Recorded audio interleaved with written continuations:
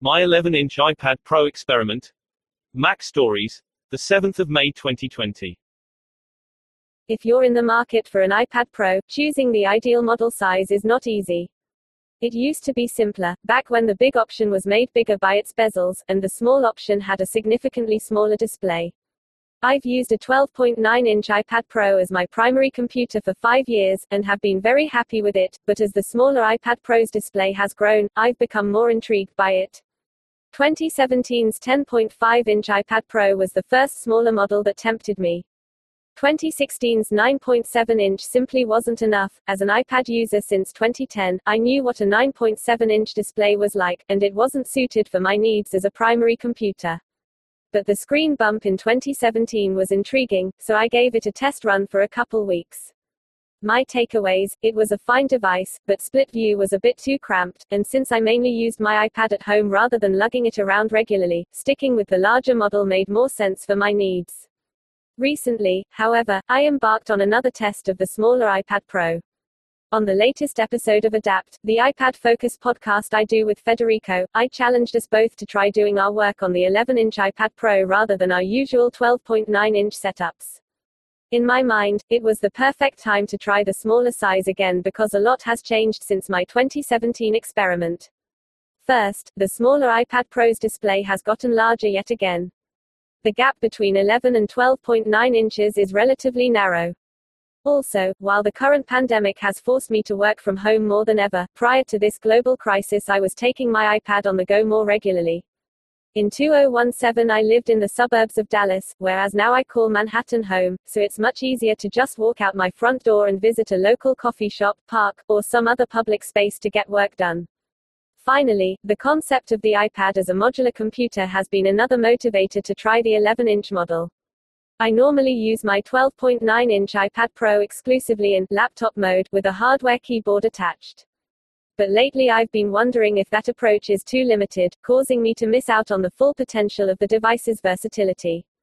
Using my iPad Pro not just as a laptop, but also as a tablet or in a desktop configuration sounds intriguing, and for several reasons I'll detail later, I think the 11-inch model is better suited to these alternate setups.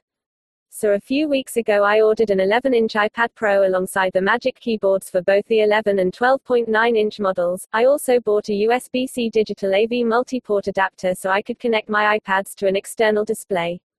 All of these purchases made possible a comprehensive comparison of the two iPad Pro sizes, spanning tablet, laptop, and desktop configurations, for the purpose of determining which iPad was best for me. As I mentioned, I was already pretty happy with my 12.9-inch model, so my focus was especially on trying the 11-inch and evaluating its unique strengths.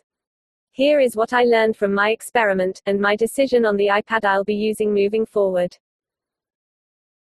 11-inch split view, surprisingly fine. My time with the 11-inch iPad Pro these past weeks has been marked by a lot of surprise, some of which has been positive and some negative. In the surprisingly good arena, split view on the smaller iPad has been virtually a non-issue for me, which I didn't at all anticipate. In the approximately 12 hours per day that I spend on my iPad Pro, I work in split view about half that time. As a result, I expected split view to represent the biggest challenge I would face in adapting to the 11-inch display. The smaller iPad Pro, in a 50-50 split view, uses compact layouts for apps, while the 12.9-inch device shows two standard iPad class layouts. Apps on the 11-inch in split view are essentially iPhone apps, but wider, while apps on the 12.9-inch can include additional features, like displaying a sidebar menu alongside the main content of the app. Here's a comparison of the two devices side by side. It's a stark difference, to be sure. What I've realized during this experiment, however, is that when I'm working in split view on my 12.9-inch model, I almost never have an app's sidebar menu on screen alongside its main content area. I find it too cluttered seeing 3 or 4 different panels at once, as displayed above. So my default practice is to hide those sidebar menus to achieve a cleaner, more focused setup. My habit of minimizing sidebars means that in most cases, the difference between split view on the 12.9 and 11-inch models is minimal. Sure, there's more space to show content on the larger model, but in actual use, I haven't experienced much of a difference for the work I normally do. There is one exception app to this, but it would have been too had Apple not cheated the system with one of its apps. The exception app for my no sidebar in split view practice is Slack. Since the chat platform requires a lot of switching back and forth between different channels, DMs, and even the several different workspaces I occupy regularly, Slack is the one app I wish I would enable seeing multiple panels on screen at once. This is possible if you make Slack the larger app in a 66/33 split view, but in the 50/50 setup I use more regularly, having to constantly switch to Slack's menu view, like on an iPhone, is a pain. The second app, which would have been even more of a problem for me than Slack, is Safari. There's no app I use in split view more often than Safari. And when I tested the 10.5-inch iPad Pro in 2017, one of the biggest pain points I encountered was Safari's compact layout in split view. Back then, as you would expect, the 50/50 split view layout for Apple's browser was just like its iPhone companion, where you couldn't have proper tabs but instead were forced to use the iPhone's system involving sites presented as a stack of cards. Mercifully, Apple changed this at some point, such that now the smaller iPad Pro can display a proper tab bar in split view. It's the only system app I know of that gains this special exception, eschewing the compact layout for something resembling a standard iPad view. Due to my heavy use of Safari, and disdain for the card-based tab system on iPhone, I'm extremely happy about this change. Without it, Safari might be a deal-breaker for me using the 11-inch model, but thanks to Apple's special exception here, that's not a problem. Overall, I've been shocked by how well the 11-inch iPad Pro works for me when multitasking. Depending on your own work, or your level of willingness to keep sidebar menus on screen in split view, the story may be different for you. But for me, it's been perfectly fine. 11-inch full-screen views, surprisingly limiting. Full-screen views, on the other hand, have proven a more difficult adjustment than I expected. When I say full-screen views, I'm referring to a wide array of non-split view setups, usually as relates to the design arrangements inside of apps, but also in spaces like the home screen where the full 11-inch display is more limited than its 12.9-inch sibling. Starting with apps, the main issue I've faced is the absence of 3-column layouts in Apple Notes and Mail, which are exclusive to the larger iPad Pro. I'm a heavy user of both apps, and especially Notes, where I have over 1,500 notes organized among more than 75 folders and subfolders. Notes is also, unsurprisingly, the app that holds the most open windows for me. As I write, I have 7 different Notes windows saved, including 1 in slide over, 4 in split view paired with Pages, Ulysses, Books, and Numbers, and the remaining 2 as full-screen windows. Since I use this app so much, being able to view my full list of folders, notes in the selected folder, and the body of the selected note is very valuable for me. I've mostly grown accustomed to not having this option on the 11-inch iPad Pro, but it's still missed. Here are a few other in-app annoyances. In Safari, seeing fewer favorites in the favorites bar. The keyboard row not displaying keychain's key icon as often, requiring me to open settings, passwords, and accounts to grab a login. In Morning Reader, which I check many times each day, the larger iPad shows all 10 tech headlines on screen at once, while the 11-inch requires scrolling for a full overview. I should also note that, after a few days with the default system text size, I adjusted the text down one notch in Settings, Display and Brightness text size. The default size appeared larger than what I'm used to seeing on the 12.9-inch iPad Pro, whereas moving it down slightly looked just right. This brought the added benefit, of course, of displaying more content on screen than before in apps that support dynamic type. The home screen on the 11-inch iPad Pro is largely the same as on the 12.9-inch, fitting the same number of icons in your grid, but there are a couple notable differences. Despite the grid slots being consistent across devices, with the 11-inch model you lose a couple slots in the dock, the most important space for apps. Not counting the 3 suggested recent apps on the right side, the larger iPad's dock has 15 slots, while the smaller has 13. 2 fewer slots isn't a major problem by any means, especially if you keep a folder in your dock, but it's worth noting nonetheless. The other change is the number of widgets you can keep pinned to the home screen. When using compact layouts, the larger iPad can display 4 widgets at all times, while the smaller can only display 3. Again, it's not the end of the world, but it could make a meaningful difference to you. Tablet mode. The iPad, despite its evolution over the last decade, is still at its core a tablet. As I mentioned at the start, however, I haven't used my 12.9-inch iPad Pro as a tablet in the 5 years it's been my primary computer. Yet pre-iPad Pro, I used either an iPad or iPad mini as a tablet and loved it. It wasn't my primary computer, but it didn't need to be. Once I had the larger screen of the iPad Pro, and the attached smart keyboard, the device became a laptop for me and nothing else.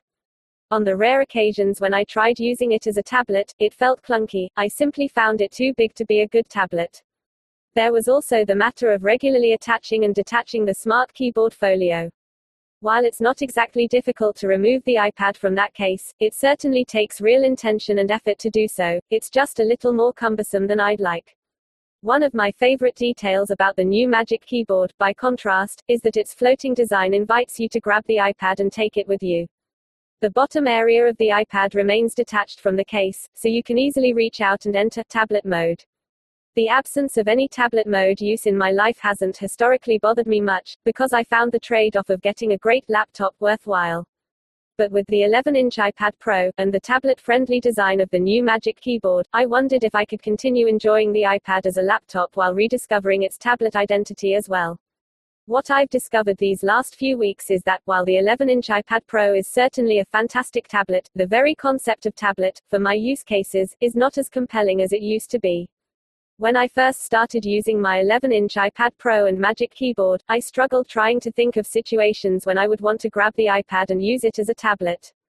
I attributed this to a simple lack of habit and assumed that in time it would change. Since my testing period with the device was limited to mere weeks, however, I tried finding immediate inspiration for tablet mode uses by going back to the beginning, Steve Jobs' introduction of the first iPad. That brilliant 2010 keynote was Apple's way of proving to the world that a third device deserved to exist, even in a world where we already had smartphones and laptops. The crux of the argument is that this third device, the iPad, had to be far better at some key things than either a phone or laptop. 7 such things were named: browsing, email, photos, video, music, games, ebooks. In using the 11-inch iPad Pro as a tablet, I evaluated the device in each of these 7 categories. Browsing. The iPad remains an excellent tool for web browsing. When holding the device in portrait orientation, you can see a full web layout in your hand, and it feels great. However, my web browsing habits have changed significantly in the last decade. Whereas I used to daily browse sites for fun or from sheer interest, these days my browsing is primarily limited to work matters.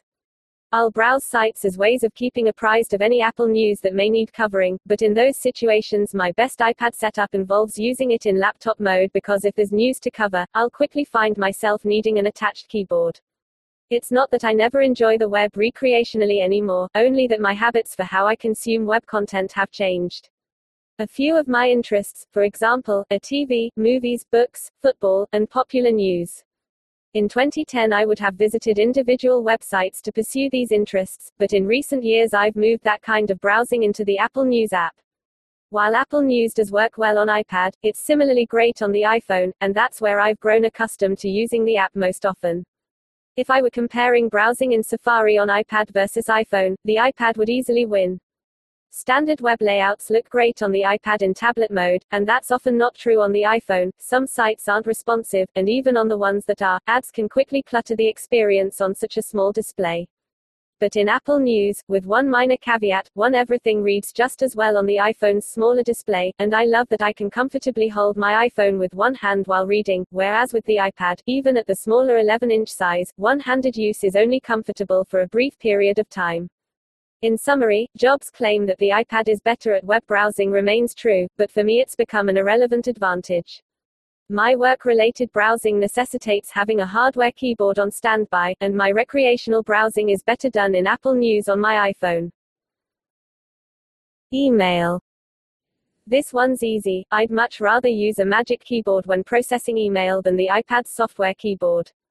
This might be mere personal preference, but I find that in any scenario that involves typing text, beyond microbursts of typing, such as responding to an iMessage, I want a hardware keyboard.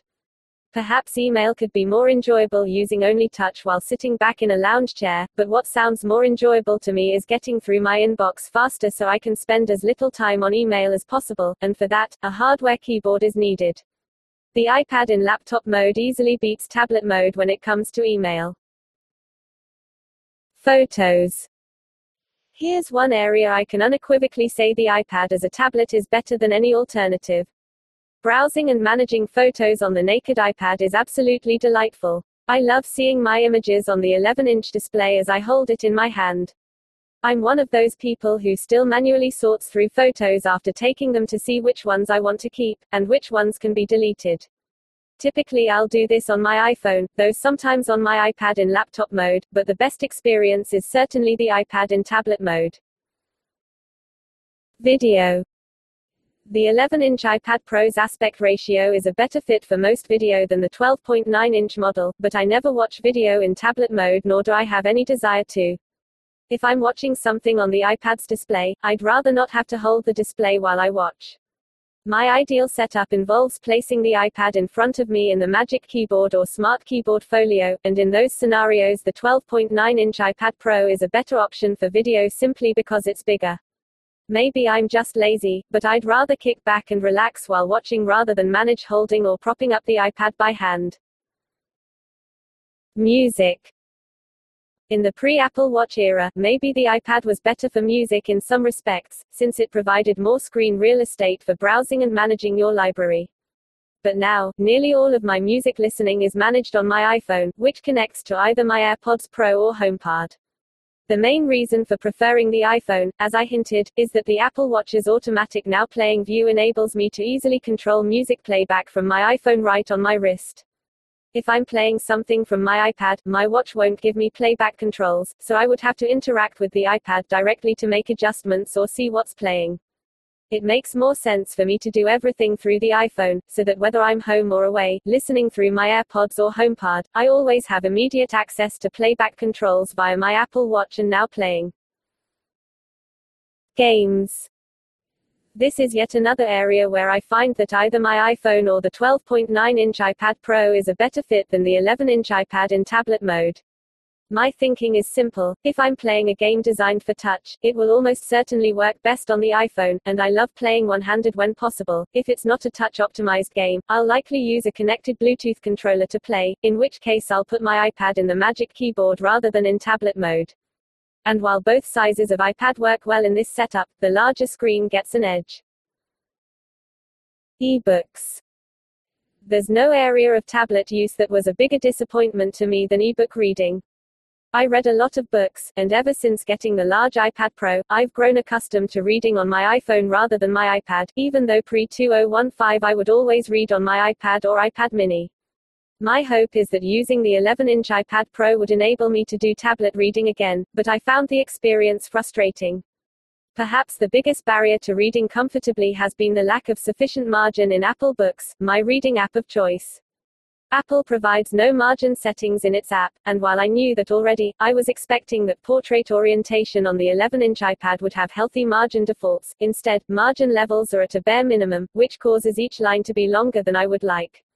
This might sound like a nitpick, but in practice longer lines cause me to read slower, because my eyes have to move back and forth across farther distances.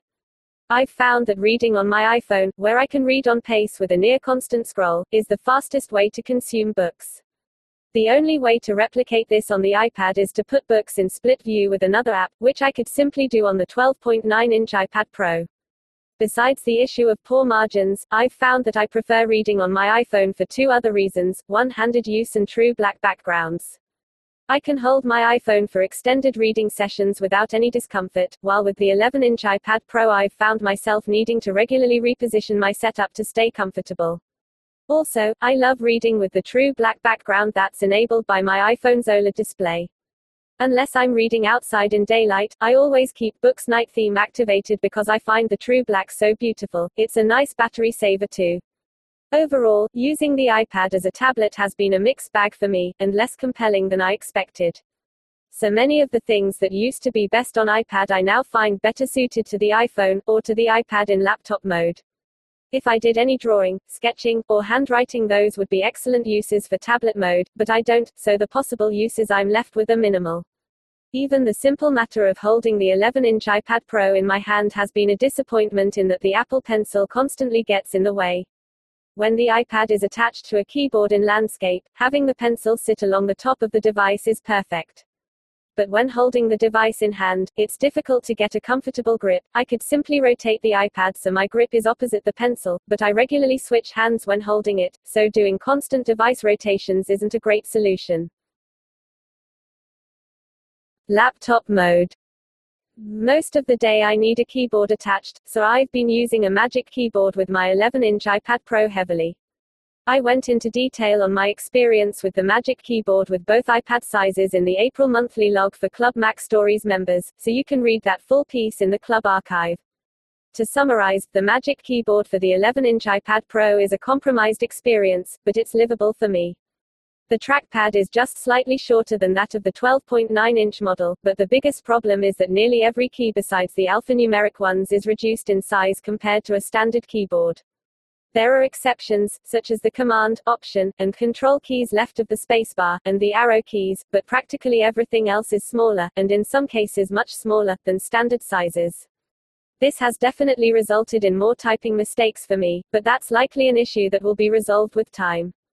Besides the problem with smaller keys, I also have an issue with the Magic Keyboard for both iPad sizes where I can't make it sufficiently balance on my lap. Because of that, I now set the Magic Keyboard on top of the closed Smart Keyboard Folio, which acts as a perfect leveling surface and solves the problem entirely.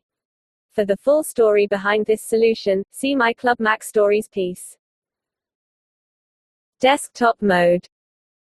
Unfortunately, I don't have much to say about using the iPad connected to an external monitor other than that this experiment confirmed my preference for avoiding desks when possible. My home desk is currently occupied by my wife the majority of the day as she's temporarily working from home, but I used the space for a while one day to connect both the 11-inch and 12.9-inch iPads in succession to my external monitor. It's a budget monitor, so it isn't 4K, and it's slightly wider than a standard monitor, so the aspect ratio wasn't ideal for either iPad. Both had significant black bars on the tops and sides when connected. While I'm glad that desktop use is a legitimate option for iPads now, especially since mice and trackpads are properly supported, the software experience when connecting to monitors remains extremely limited. Very few apps support the years-old APIs that enable an optimized experience on external displays, and until Apple improves those APIs, I don't think that's going to change. Even if the software was better, working from a desk still may not be for me. I simply prefer having more flexibility in my working arrangement. That might change if I made the investment of building out a desk setup that's more tailored for my needs, but I don't currently have the space in my tiny Manhattan apartment for anything like that. I also don't like the notion of having separate keyboards and trackpads for my iPad Pro and Mac Mini, or sticking with a single accessory set and having to constantly unpair and repair when changing devices. Some third-party accessories offer hardware buttons to quickly switch between Bluetooth connections, but Apple doesn't offer anything like that presently. So for the time being, desktop use of the iPad is at the bottom of my priority list. I went into this experiment with no strong sense how it would turn out. And the findings surprised me in both positive and negative ways. A quick overview of this article reveals that lots of the surprises were negative. Tablet mode wasn't as appealing as I'd hoped, full screen views were limiting, and connecting to an external monitor is something I have no desire to revisit anytime soon. However, despite all of these drawbacks, there remains something very endearing to me about the 11-inch size. Besides the positive fact of split view working fine for me on the smaller display, there's something compelling about the device that's hard to pinpoint.